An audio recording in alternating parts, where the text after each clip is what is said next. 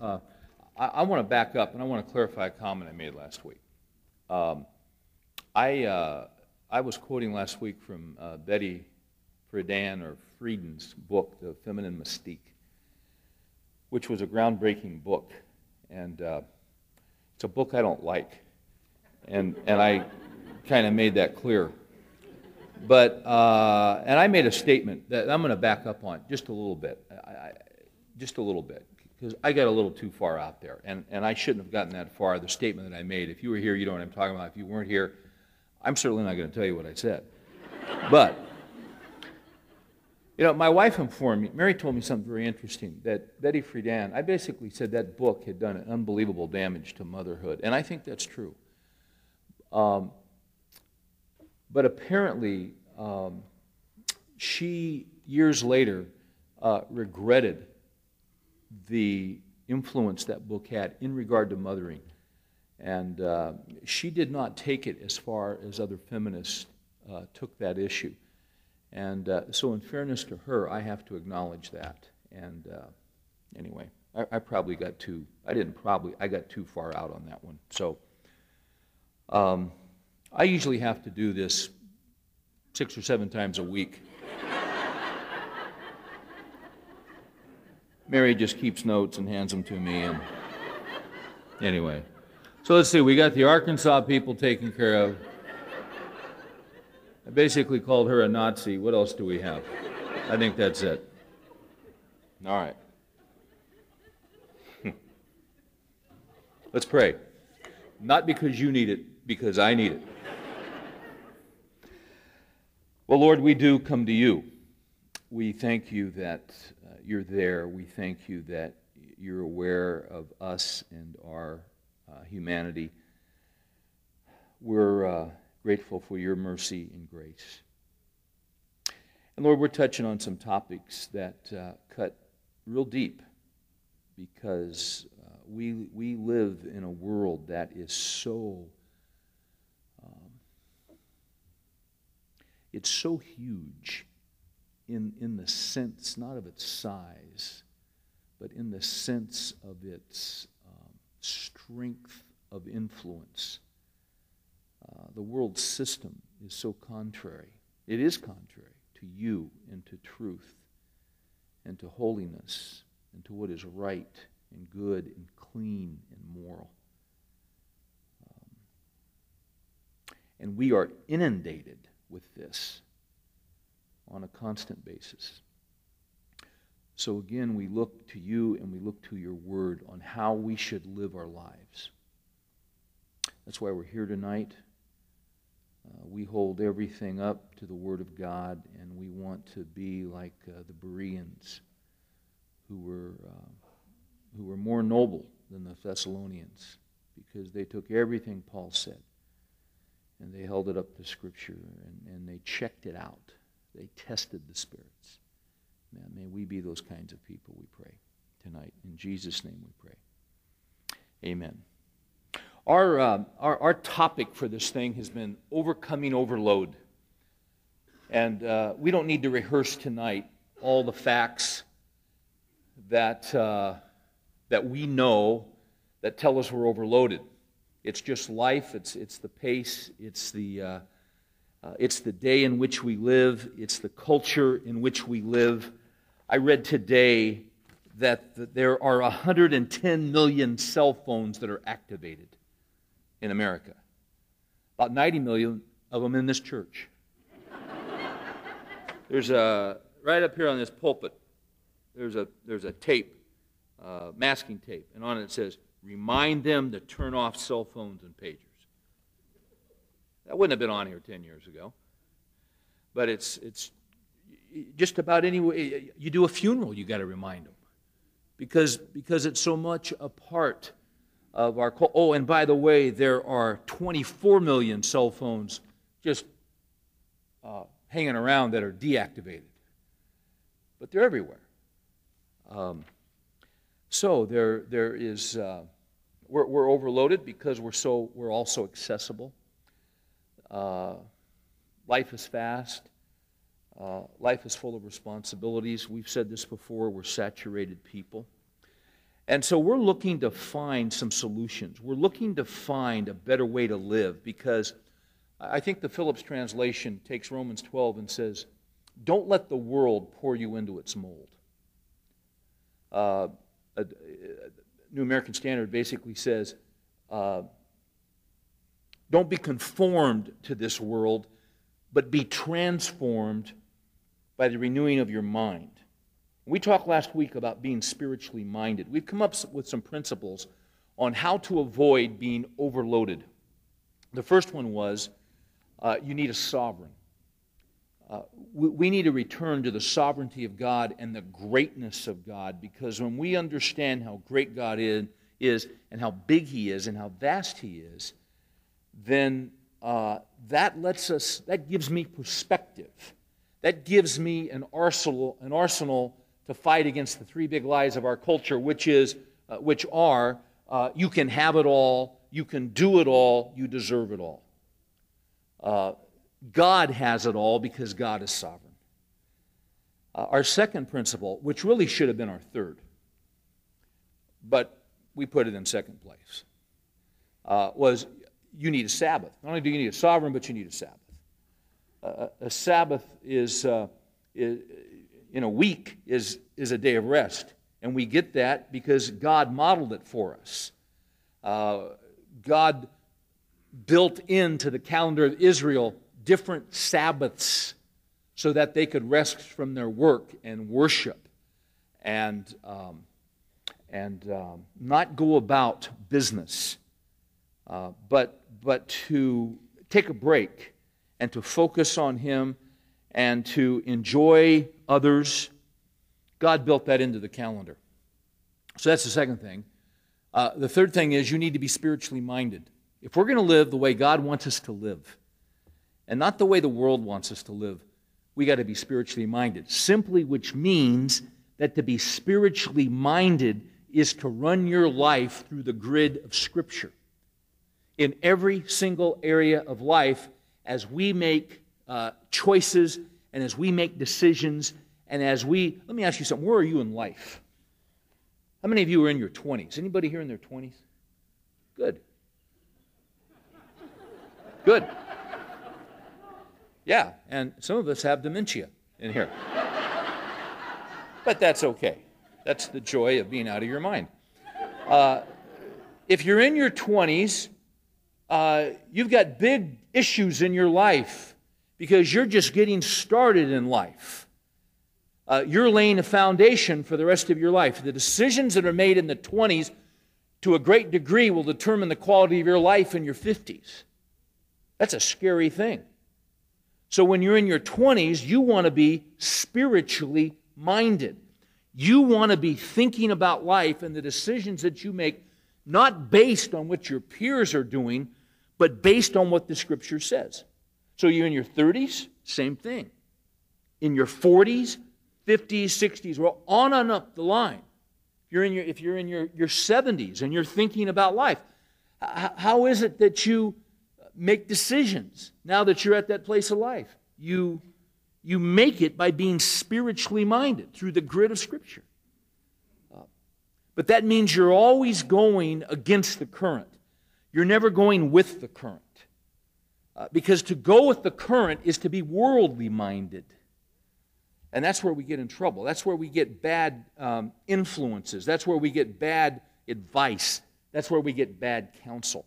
And we said last week that if you're spiritually minded, people that don't know Christ will think you're crazy. They'll think you're out of your mind. And even a lot of people who do know Christ. Because they know Him, but quite frankly, they're not living according to the Scriptures in certain areas of their lives. Now, we all fall short. We all know that. But as best we can, this is what we want to be going to the book. We want to be going to the Scriptures. Somewhere in the last, in August, whether it was here or Sunday morning, at some point, I think I gave I told you about getting home on a Sunday and cleaning out the car, just, grabbing my Bible, Mary's Bible. We had 2 years' worth of church bulletins back there. And I'm grabbing everything, and I go to grab Mary's Bible, and Mary's Bible literally split. It just fell apart. And I remembered Spurgeon's comment, which I don't remember now. But on that day, I sure remembered it. It just came right to my mind. Oh, Spurgeon said, a Bible that is falling apart is usually owned by someone who isn't. That was worth telling, wasn't it? That got almost as big of an ooh as my Betty Friedan quote last week. Only that one's better. A Bible that is falling apart is usually owned by someone who isn't. Why? Because they're spiritually minded. Now tonight, here's our next one. So far we have, you need a sovereign, you need a Sabbath. What's the third one? You need to be spiritually minded. Tonight what we've got is, you need a sanctuary. To overcome overload, you need a sanctuary. Now, what is that all about? I was reading a brochure today about a ministry called Roaring Lamb. Some of you are familiar with this ministry. Based on the ministry of Bob Briner and a book that he wrote. Bob's now with the Lord, but he impacted a lot of people. Bob Briner said it's time for believers to confidently carry their faith with them into the marketplace so that our culture feels the difference. And Bob taught a whole lot of stuff about that. And he talked about being a roaring lamb. Very unique picture.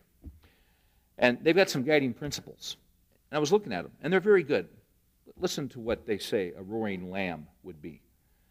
A roaring lamb is a person who presents positive solutions that point people God's way. A roaring lamb recognizes responsibilities and acts accordingly. A roaring lamb stays awake, stays alert, and says thanks. It's good stuff. A roaring lamb is positive, proactive, prepared, and professional. A roaring lamb supports the good and refuses to support the bad. Now, he's talking about being in the marketplace, being in the workplace. That's tough to do sometimes. Support the good, refuses to support the bad. Roaring lamb uses individual talents and abilities in appropriate ways. Goes the distance to make a positive influence in the world. Shows respect for human life, dignity, and rights. Demonstrates honesty and integrity. Tells the truth. Replaces evil with good. Builds people. Helps others grow. Now that's good stuff. What struck me about this and about these characteristics of someone who's integrating their faith into their workplace is this. Someone who is doing that is not a person who is always with people. You can't always be with people all the time and have those kind of traits in your life. You can't do it. In order to have those kind of traits, you've got to have a sanctuary. Now, what is a sanctuary? Well, we know from the Old Testament, the sanctuary is where the presence of God was. You've got the tabernacle in the Old Testament. Then they built a temple, and you had the presence of God in the tabernacle and in the temple. They had the Ark of the Covenant. It's where the presence of God. You would go to the sanctuary because that's where the presence of God was. In the New Testament, you got a shift. The shift that occurs in the New Testament is that now the sanctuary is not a building, the sanctuary is people. Because the Holy Spirit now dwells within us. He lives within us. That's an amazing thing. So there's a shift.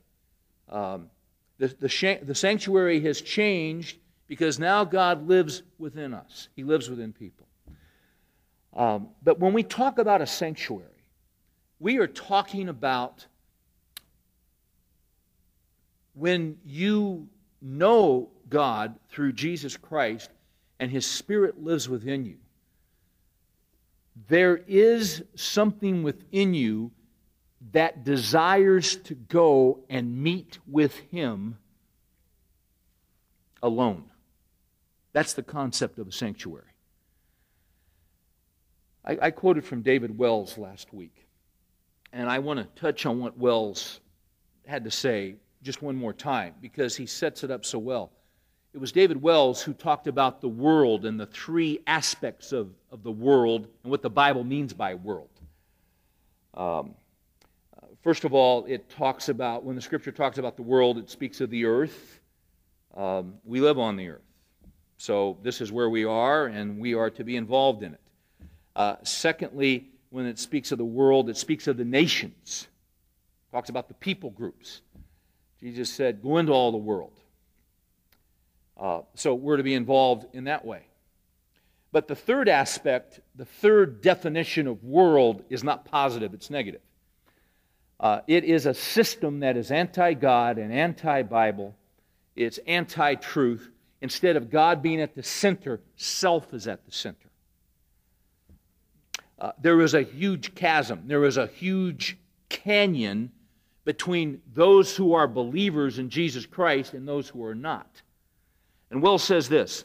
He says, there is an unbridgeable chasm between the world's moral and spiritual values and God's.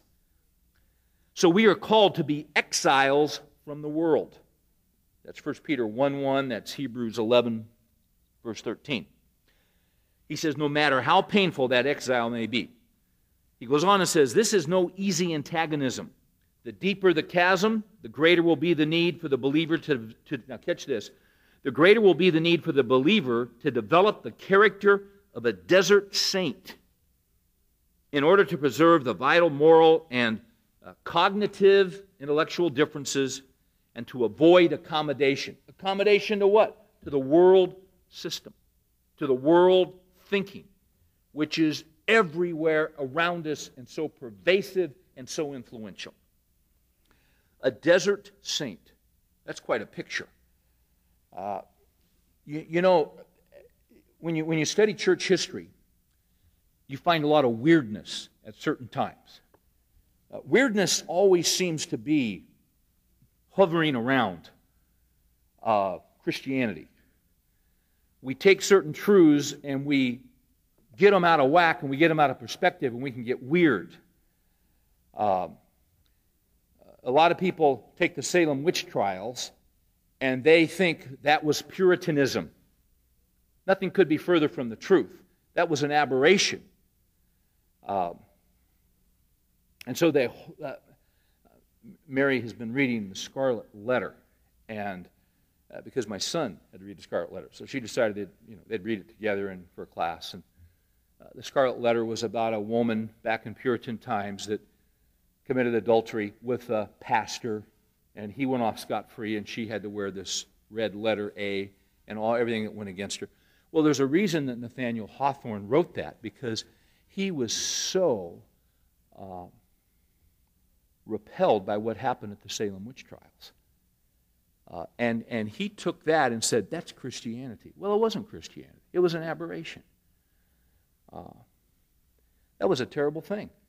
But that one pocket which Satan got an influence in, see, a lot of people say, oh, that was Puritanism was a wonderful thing. They were, for the most part, godly people, knew the Scriptures, loved God. I mean, I read them all the time because of the depth of their maturity. But that was an aberration. To me, it'd be like, 300 years from now, someone taking video of Christian television and saying, of TBN, and saying, that's Christianity. That's biblical Christianity. Well, that's not my biblical Christianity. I don't want hair like that. I don't want clothes like that. And I don't want doctrine like that. But that's it. That's not it. That's not it. So we go back even further, and some of these people took the concept of a sanctuary, and they got so weird and they got so extreme, and you've heard about it. These guys would build towers, and they'd to get away from the world, and they would climb up 300 feet, and they would stay there for 15, 20, 25 years because they didn't want to interact with people. They just wanted to know God. That's an aberration. That's weird. They thought they were going to, quote unquote, a sanctuary. That's not what it is. What does it mean in a balanced way to be a desert saint?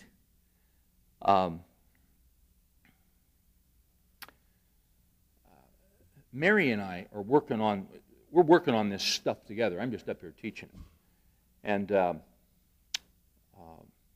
we're going to write this thing together if it ever comes out. And she put this down. This isn't my stuff, it's hers. She said, I would submit that a desert saint is someone whose life is characterized by regular, purposeful withdrawal from the world, which is a Sabbath, to a desert place, which is a sanctuary, in order to derive his direction and sustenance from God. You cannot be different from the world if you never separate yourself from it. You cannot see the world objectively for what it is if you never purposefully extricate yourself to look at it from afar. You cannot recognize the treachery of the world system and its thinking if you never allow yourself to withdraw and allow God to infuse your mind with His thinking. Austin Phelps has said this. I like this. It has been said that no great work in literature or science has ever been wrought by a man who did not love solitude. We may lay it down as an elemental principle of religion that no large growth in holiness was ever gained by one who did not take time to be often alone with God. We're going to talk about, see, when you go to the sanctuary, you're talking about meeting with God. When we're using the term sanctuary, we're not talking about a family get-together. We're not talking about a social. We're not talking about being with some close friends. We're not talking about a small group. We're talking about you and the Lord meeting one-on-one. That's what we're talking about. Question is, how do we establish that in our lives? And should we establish it? Is there a model? Is there a pattern for us to do this? Let me tell you up front, I want to give you 3 aspects to a sanctuary. I'll just give them to you. We'll come back and then deal with them in depth. But I want to give them to you up front. Then I want us to look at a scriptural model, several scriptural models that we can pattern our lives after, because this is a way that we're supposed to live that we have forgotten about. And when we forget about it, we get overwhelmed and we get stressed out because we're not designed to live like this. 3 aspects for a sanctuary. Number 1 is solitude. A solitude. Number 2 is silence. Silence. Number 3 is stillness. Stillness. We'll come back to them. So, why would we do something like this? What's our model? And for some of you, you're just sitting here and you've been running and gunning all day. I mean, you're here and you're exhausted. In fact, you weren't even going to come. You're so tired. And you start hearing these words, solitude. You haven't had solitude all day long. You haven't had silence. No stillness. It's just been all activity from early in the morning, and here you are. Those words are appealing to me. Those words are attractive to me. For some of us, those words are not real appealing because we've become addicted to busyness. We've become addicted to activity. We have become addicted to people. And we cannot allow that to happen because we cannot grow if those things are in our lives. Now there's a balance. We need people, and we need to be active, and we need to be busy. But if that is the whole sum total of our lives, we are going to be chaff, as we talked about last week. What is the chaff? It's the husk that covers the grain. It's the outer covering, which in and of itself is useless. There's nothing to it. The Scripture gives us some models of those who sought a sanctuary, who sought solitude, who sought silence, and who sought stillness. I'm just going to give you a few. Isaac, in Genesis 24:63, he went out to a field to meditate. That field became, if you will, a sanctuary, because he went out there to think and to ponder and to meet God. So a field can become a sanctuary. Daniel, in Daniel 6:10, Daniel's home was a sanctuary, because you know in Daniel 6:10 they passed this law that anybody who prayed, you were in trouble. It was a felony. And Daniel, knowing full well it was a felony, went home, because you see, that was his sanctuary. Opened the windows towards Jerusalem. Why did he do that? Because that's where the temple was, you see. And as it was his custom, he prayed 3 times during the day, knowing full well what was going to happen to him. But you see, that was okay with him because he was meeting with the Lord, and that spot in his home was his sanctuary. It was where he met with the Lord. He was in exile. He couldn't go to the temple in Jerusalem. So he created a sanctuary. My gosh, we got all kinds of different examples on this. Let's go to 1 Kings 4:10. In 1 Kings, you'll see that someone constructed a little add-on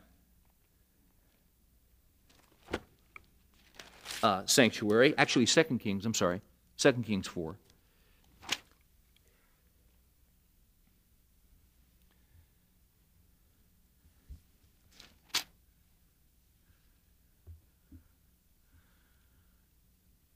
There was a prominent woman, and she appreciated the ministry of Elisha, and he would come by there on his travels. In verse 9, she said to her husband, actually, pick up at the end of 8. And so it was, as he often passed by, he turned in there to eat food. And she said to her husband, behold, now I perceive that this is a holy man of God passing by us continually. Please, let us make a little walled upper chamber, and let us set a bed for him there, and a table, and a chair, and a lampstand, and it shall be, when he comes to us, that he can turn in there. One day he came there and turned into the upper chamber and rested. Now, you could say, well, that's just a condo. That's just in a garage apartment. That's all this is. Well, on the outside, that's what it is. But you see, this has to do with what's in Elisha's heart. And Elisha was a man who wanted to know God and who wanted to commune with God. And I'll guarantee you that's what happened at times in that little room. That became a sanctuary. You don't need a lot to have a sanctuary. What did they have there? I mean, it doesn't have to be Martha Stewart deal here, which you probably don't want anymore. But it's a table, it's a chair, it's a lampstand. Go to Matthew 14, verse 23. Let's go over to the New Testament. The ultimate model on this is the Lord Jesus. Matthew 14,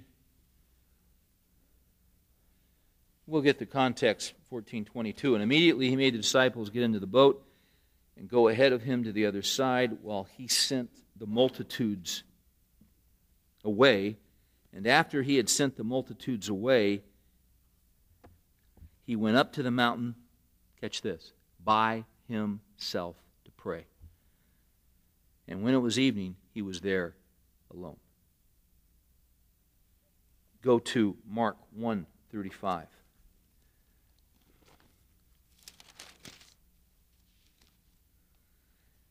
And in the early morning, while it was still dark, he arose and went out and departed to a lonely place and was praying there. Once again, Jesus withdraws from the crowds. He couldn't get a breath, so he had to make it a priority. And he had a work to do. He was active. He was involved. He was responsible. He was the Messiah. He's the Savior.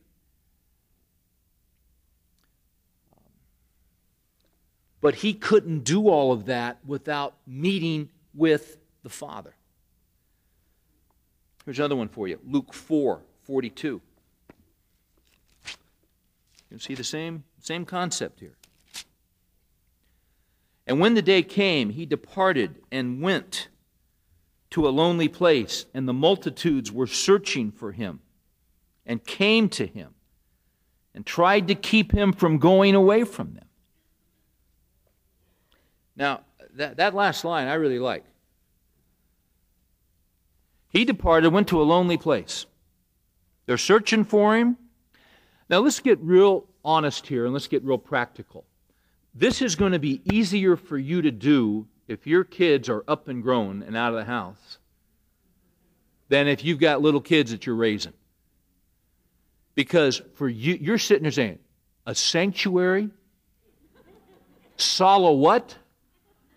Solitude. You don't even know what that means. Stillness?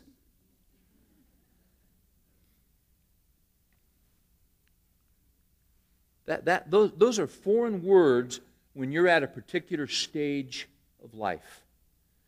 But it doesn't go away when your kids get out of diapers, because then they just enter into another phase of life, and you enter into another phase of life.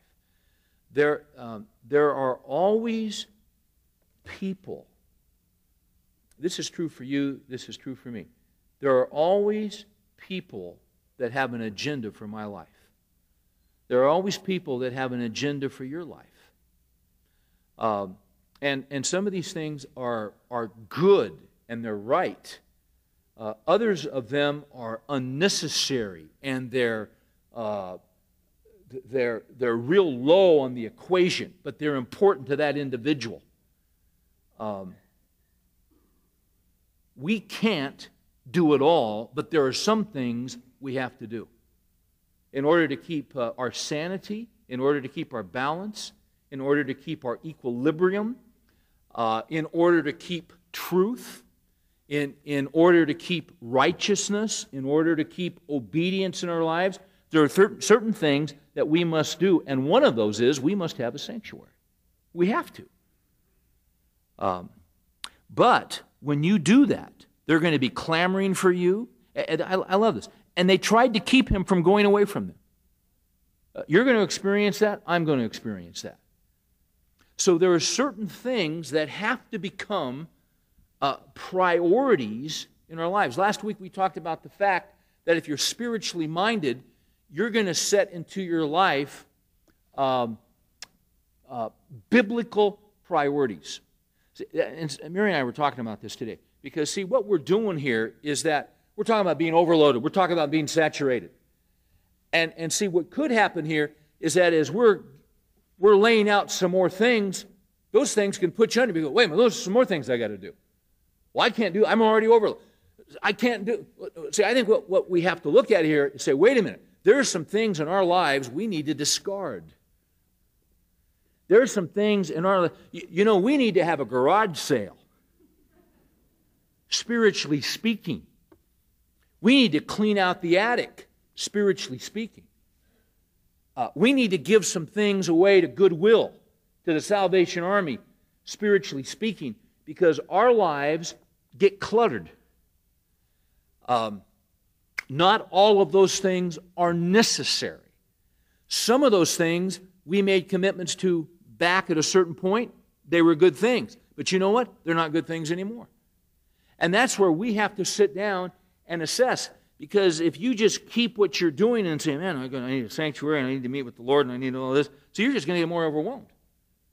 the key is to look at life through the grid of Scripture, and then you start discarding the things that really aren't all that important and the things that really don't count. I gave you that quote last week that I had just read, and I'm loving this quote from Spurgeon. Learn to say no. It will do more good for you than learning to read Latin. Why would anybody want to read Latin? But in his day, that was a big deal. But you see, you learn to say no. That's really going to do you some good. We say no to the wrong things. We say yes to the right things. And one of those things is the sanctuary, is meeting with the Father. At least that's what I'm picking up from looking at the model of Jesus. He made room in his life to meet with the Father one-on-one. He was alone. He got away from people. Now, this is where we want to take a look at the sanctuary idea, these three things. Because you see, when we get real overloaded and you really analyze your life, it's because there's no, what's the first one? There's no solitude. There's no solitude. You can't live without solitude. You can't live well without solitude.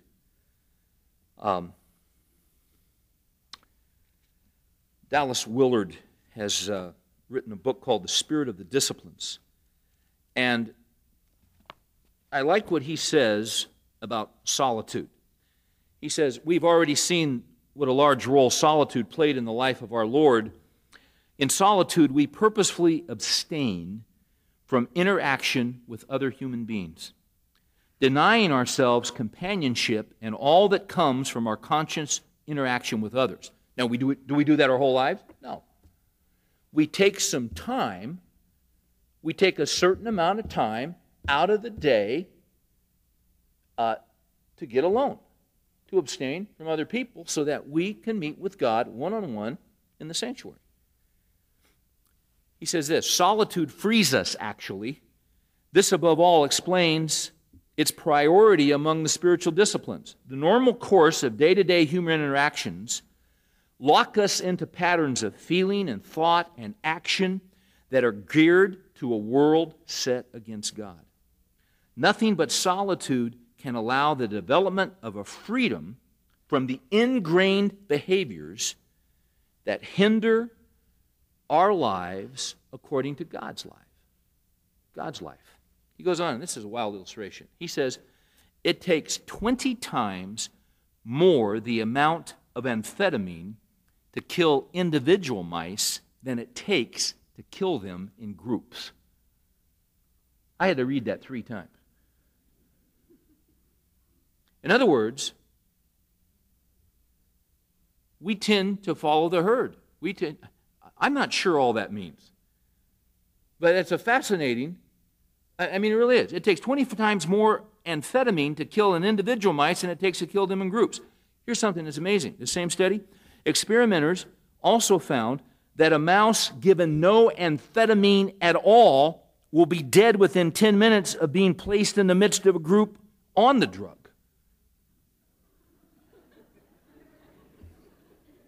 He says in groups they go off like popcorn or firecrackers. See, there's something to be said. There's something to be said for not being part of the herd, and there's a herd mentality. Is this not amazing? Whenever, every Christmas, there's some new herd mentality about some toy. Right? That is, and I mean, these people are playing with us. What kind of fools are we? You know, they're sitting there at Mattel or, you know, and they're saying, okay, what nonsense can we come up with this year that everybody's going to think their kids have got to have or their kids are going to be deprived? I mean, it's been so long since I've done that with my kid, but what were those dolls? Those Cabbage Patch. You know, or then they went to, some of you younger kids, you know the latest, that's a herd That's a herd mentality. I remember Teenage Mutant, what was that? Ninja Turtles. Oh, man, I mean, it just, And I think John was, how old was he, 7 or 8? So I went with him to the movie. And so then I got a doll. I got my own little teenage. No, I went with him, and then, towards the end, I thought, this is getting pretty violent. I don't like this. I mean, this is pretty rough stuff. They should have lightened up. And I'm sitting there thinking about it, and I'm thinking, you know what? We just ought to get up and walk out of here. And then I'm thinking, you know what? Everybody's going to they're going to see me getting up and walking out. And of course, and I thought, well, you know what? This is nuts. And I know John well enough, and he hasn't been exposed to a lot of this stuff. I think this is going to disturb him. So I said, John, we're going to go. He goes, really, Dad? I said, we're going. And I just took him by the hand. We got up and left. And he was upset in the car. He was really upset. He said, Dad, I can't believe you did that, and it was, I said, well, John, I don't like the way those guys made that movie. And that's not how we do things at our house. And that's not, it's just, I know it was hard and you'd like to see it, but you know what? There's some things you just don't sit in and watch. And he didn't understand that, and then he was talking to his friend up the street, and he told me that night, later I put him to bed and we were praying, and he said, well, my friend, Dad, we were talking about it, and we were talking about, it was pretty violent. And he was there, and he kind of wished his dad had taken him and left. You see, but everybody was trying to act like it was okay. Now, I don't always do that right.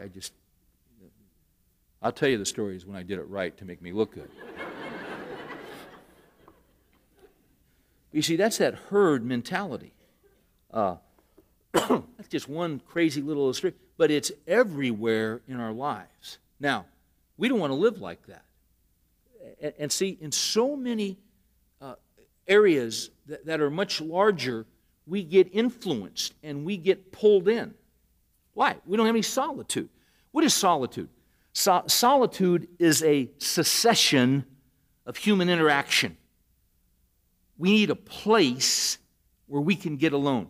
Jesus demonstrates that. Jesus models that for us. Secondly, you've got silence. Silence is a cessation of noise.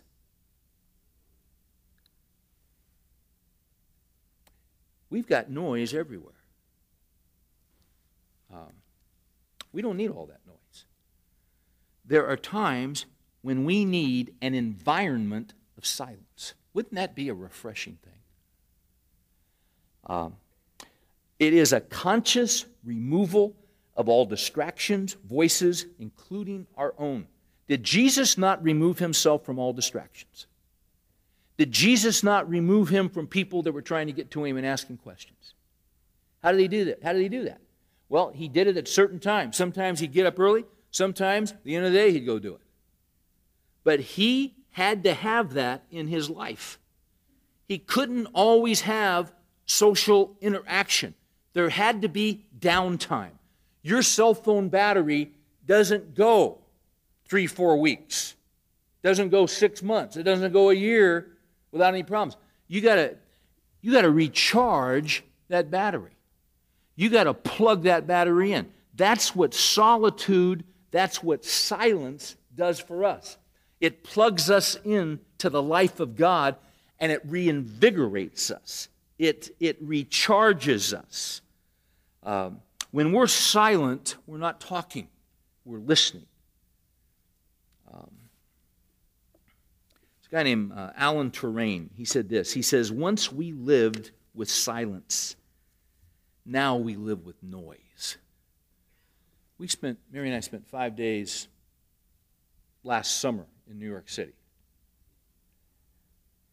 I'm going to tell you, you can have that place. And one of the things that hit us is There's no silence in this town. There's, Carol, you're shaking your head. You used to live there. There is, I mean, we'd go to, we even went to Central Park. It's not quiet in Central Park. There's no place that I found in New York where you could be silent. There's constant noise. We were not designed for constant noise in our lives. We have to have some silence. If there's perpetual constant noise, you will get overloaded. Where's my Jim Elliot? Jim Elliot said this. He says, I think the devil has made it his business to monopolize on three elements: noise, hurry, and crowds. Satan is quite aware of the power. In the presence of God, see, then I can hear His voice. See, a big issue in life is hearing the voice of God. But if there's noise, if there's always clamor, if there's always radio, if there's always CD, if there's always Rush, if there's always news radio, if there's always, how in the world, how do I discern that? How do I hear it?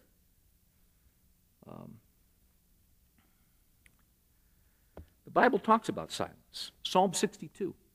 Here's what it says. Psalm 62, verses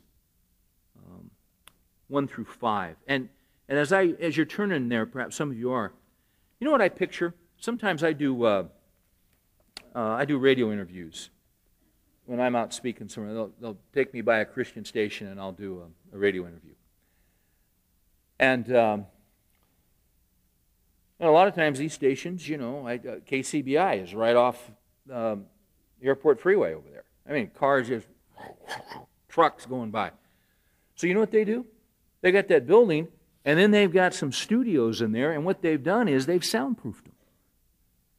They've got this foam that kind of looks like egg carton foam all over it, and they got these big, heavy, thick doors, and they got big, thick panes of glass, and maybe if you're out in the reception area, you can hear the traffic going by. You can hear the trucks going by. You can hear the horns honking. But you walk into that studio, and they shut that door, and it seals. You can't hear a thing. It's soundproof. It's silent. Because they're going over the radio, and they don't want all that background noise. Because when you've got background noise, it's distracting to what's being said. Psalm 62, verse 1, beginning there. My soul waits in silence for God only. From Him is my salvation. He only is my rock and my salvation. See, right there, you know what? Some of us needed to hear that. Right? Just that one verse. He only is my rock. Because, see, maybe this week your world has been rocked. And you got all this stuff coming in. See, just that moment of He is my rock, and He is my salvation, my stronghold. I shall not be greatly shaken. My soul, He's talking to Himself again.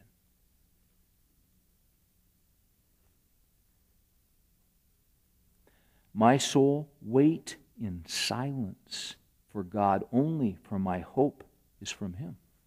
Lamentations 3, verse 24 says this. The Lord is my portion, says my soul. Therefore I have hope in Him. The Lord is good to those who wait for Him, to the person who seeks Him. It is good that he waits silently for the salvation of the Lord. This solitude and silence stuff, we don't talk about a whole lot. But when I meet mature believers, I find that this is a part of their lives. You're not going to find someone whose roots go down deep in Christ who doesn't have silence and solitude.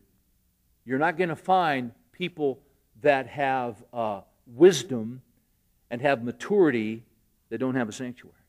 Because you see, that's where the wisdom and maturity and depth comes from.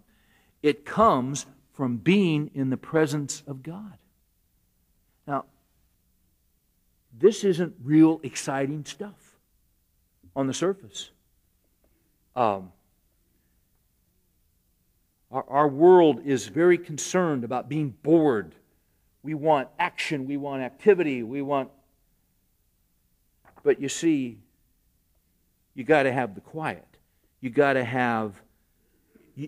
get in the studio and shut the door and let it seal tight and just meet with the Lord. Donald Whitney, this guy's written a great book on spiritual disciplines for the Christian life. Whitney talks about silence and solitude. You still with me there? You're very silent.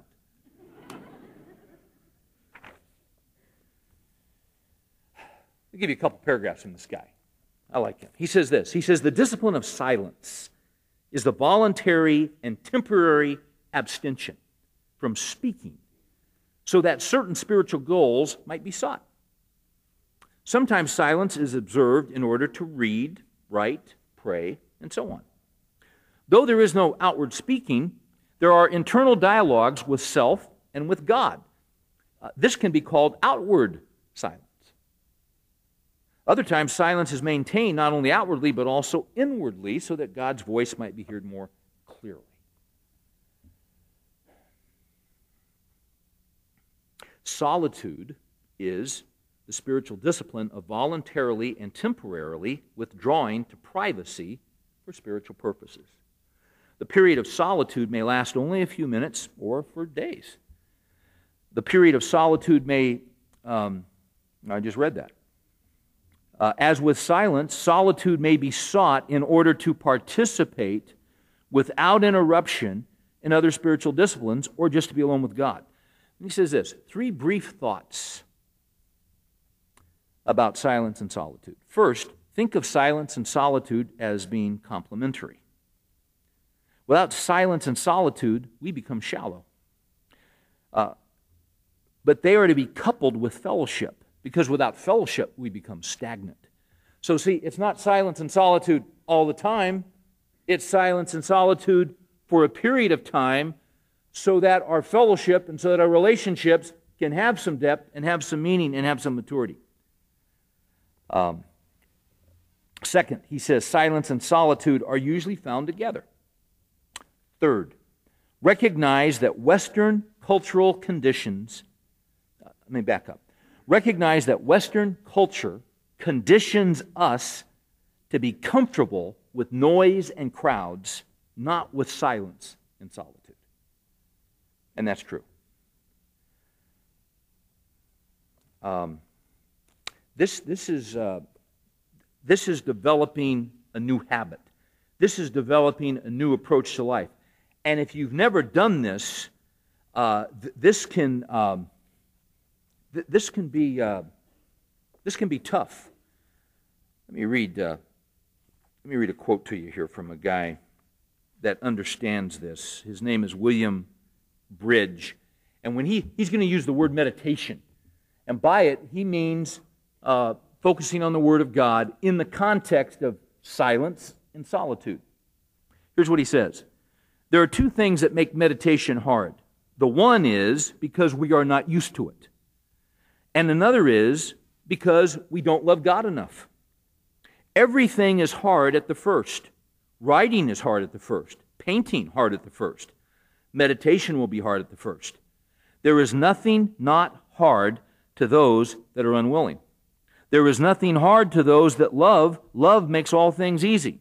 Is it a hard thing for a lover to think or meditate on the person loved?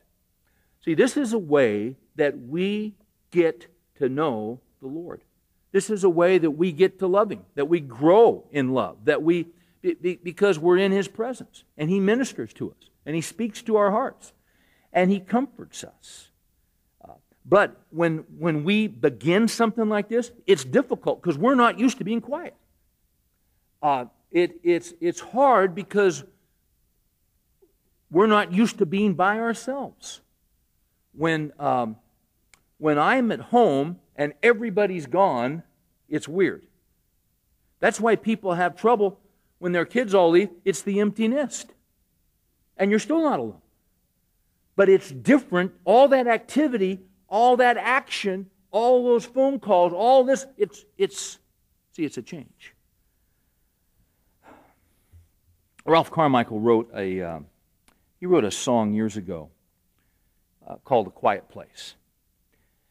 Real simple. He says, there is a quiet pace. That's not right. He says, there is a quiet place far from the rapid pace where God can soothe my troubled mind. Sheltered by tree and flower, there in my quiet hour with Him, my cares are left behind.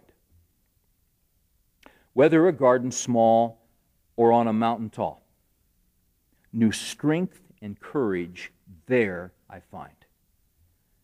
Then from this quiet place I go prepared to face a new day with love for all mankind.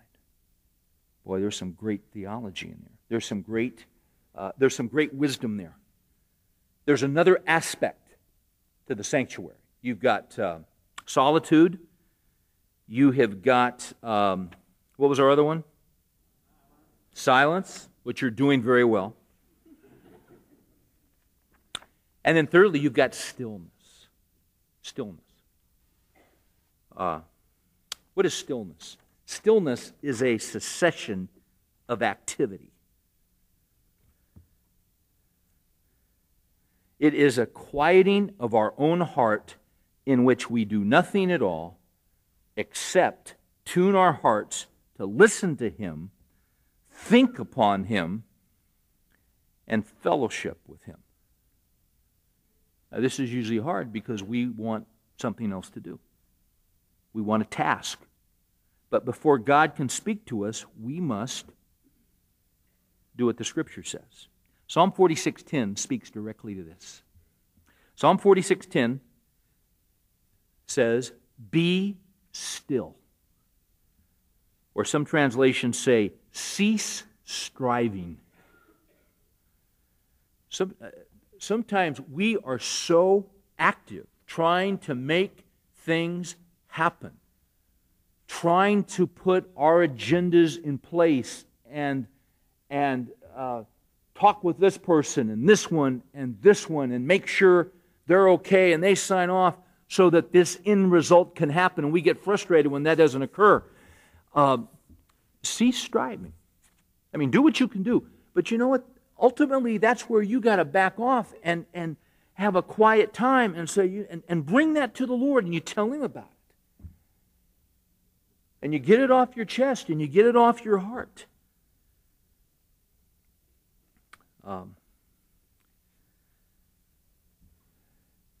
So, wait a minute, I thought this was stillness. I thought you're to be quiet. This is not a legalistic, we don't have 14 steps here. But these things are going to play a role. They're going to play a part. What we're talking about is going into the presence of God. And you know what's going to happen? Here's what happens to me when I do this. And when I try to be still, I got a legal pad. I got something there to write with, because I've got my Bible, and I'm just checking in with the Lord is what I'm doing. I want to hear from Him, and I want to get things off my heart to Him. And you can tell Him anything. You know that? Because He already knows it. You can name names. You can tell Him everything that's on your heart. If you're hacked off, tell Him you're hacked off. He knows you. I mean, He's not going. He's not shocked. He's not stunned. He can handle it.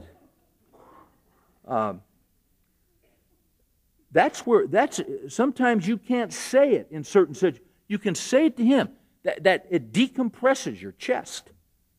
It gets that. Tell it to Him. Pour it out to Him. And then you can be quiet for a while. You can be still. And you know what'll happen? Then all of a sudden you'll find yourself thinking about that you got to get the oil changed in the car. And you say, oh yeah, and then I got to run over to, I got to go by Sam's Club, and then I got to go, oh yeah, and then I got to, and then you start making your list, and all of a sudden you just go, hey, wait a minute, I'm praying. Wait a minute, I'm in the sanctuary. Does that ever happen to you? It happens to me all the time. My mind wanders because it's quiet and because it's still and because I'm human. And God knows that.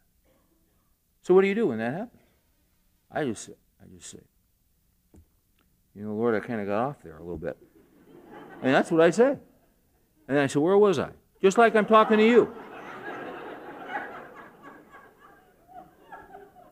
That's just, you know what? That's just being normal. That's just being real. That's just life. But see, you go into His presence. I hardly ever get through a message without quoting C.H. Spurgeon. And I got one for you. And this will surprise you. Spurgeon here addresses solitude for those that have not committed their lives to Christ. He says this. He says, I commend solitude to any of you who are seeking salvation. First, that you may study well your case as in the sight of God. Few men truly know themselves as they really are. Most people have seen themselves in a looking glass, but there is another looking glass which gives true reflections into which few men look. To study oneself in the light of God's Word and to carefully go over one's condition, examining both the inward and the outward sins, and using all the tests which are given us in the Scriptures would be a very healthy exercise, but how very few care to go through it. That's not a great exercise just for unbelievers. That's unbelievable for believers. Search me, O Lord, and know my anxious thoughts, and see if there be any hurtful way in me. He's in the sanctuary. He's quiet. He's still. He's not with people. He's with the Lord. You see, if we were in the sanctuary, Sunday we talked about finishing strong. I will guarantee you that people that get caught, that get trapped, have not been in the sanctuary. They've not been listening. Does the Spirit of God not speak to your heart through the Word of God? We have this nerve called conscience.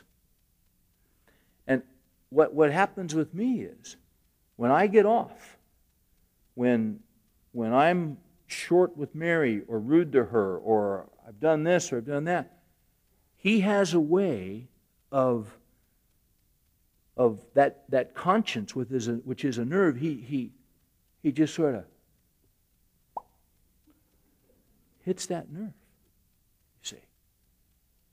But sometimes with the noise and with the activity and with our to-do lists and our Palm Pilots and our daytimers and all that, we keep going. You can't do that in the sanctuary. I'll tell you what, if you don't deal with that, when He pops you, you're not going back to the sanctuary. Because it's you and Him one-on-one. And there's nobody else. See, it's too uncomfortable. The sanctuary keeps me from sin. The sanctuary keeps me from wrong decisions. The sanctuary keeps me from pride. The sanctuary keeps me from being arrogant. The sanctuary keeps me from hidden sin. Because I'm in His presence. And the primary attribute of God is holiness. And interestingly enough, He has called us to be holy even as He is holy. You can't do that apart from the sanctuary.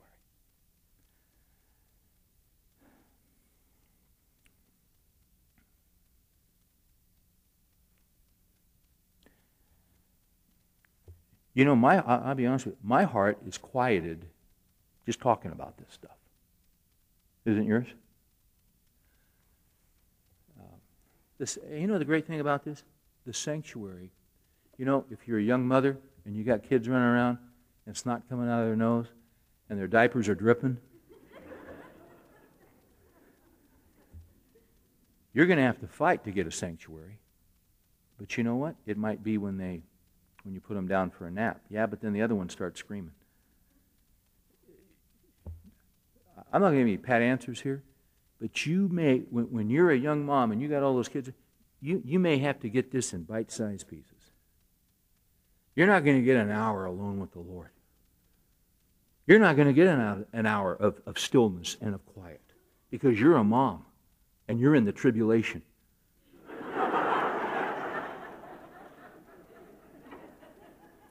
But you won't always be there. You see? You may get up early and fight traffic. And you may get up early so you don't have to be in as much traffic. Well, you know, that car can be a sanctuary. You can turn off that radio.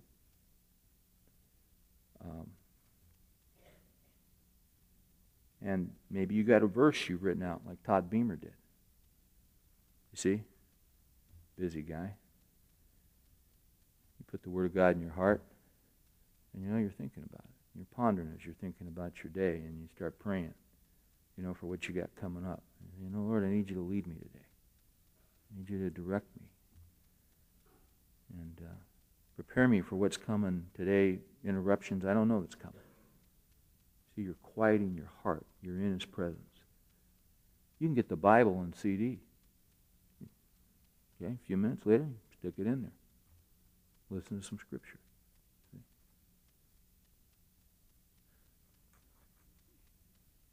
The sanctuary is available. We just have to want it. I'll tell you what's great about the sanctuary. It renews you. It protects you. The psalmist said, "In thy presence is fullness of joy. In thy right hand there are pleasures forever." That's why we meet with Him. It's the place that centers us. It's the place that calms us. It's the place that assures us. It's the place that prepares us. So where will be your place and what will be your time? See, we can talk about this, but I think it'd be a big mistake if we didn't walk out of here, if you didn't have a course of action. And I think, let me throw these out to you, and we'll bring it to a conclusion. Where will be your sanctuary? That's the first one. You know, it can be maybe there's a bench in the backyard, or, you know, it's your car when you're driving into work, or maybe you do this during your lunch hour, or, I don't know. I mean, it can be anywhere. Hezekiah turned to the wall, and that was his sanctuary, and prayed. You know, for David, for a long time, it was the cave. Daniel was his house. You just got to figure out what's best for. So what will be your sanctuary? Where will it be? Secondly, when? When will you go there? And you know, you can go there not just once, but you can go there. You know, Spurgeon wrote a devotional, a devotional book called Morning and Evening, because he felt like you had to be there in the morning to start the day with the Lord, and then you ought to be there in the evening just to close it off. Probably longer in the morning than the evening because you're exhausted. It's not a bad way to top off the day. So what will it be, and when will it be? Take your Bible, and maybe you just read through the Bible, and maybe you get a one-year Bible. I don't know. There's no set way to do this. You just start working on it, and you just meet with Him. You know what? You just punch in and show up. You'll be there.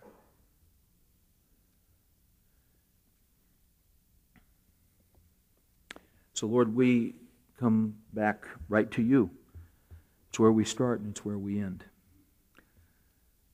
We really do get caught up in this pace, and even in the church, a lot of us here are very active, and we love our church, and we love our friends, and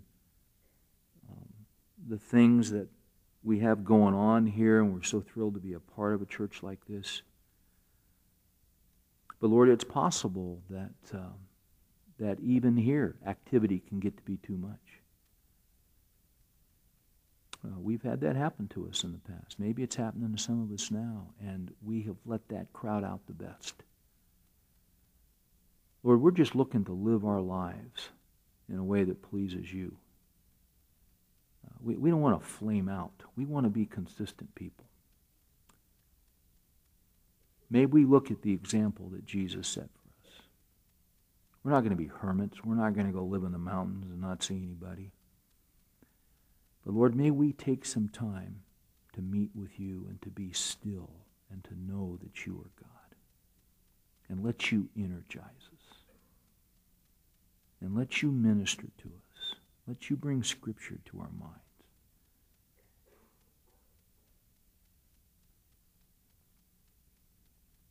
In thy presence is fullness of joy. In thy right hand there are pleasures forever. We believe that. In Jesus' name we pray.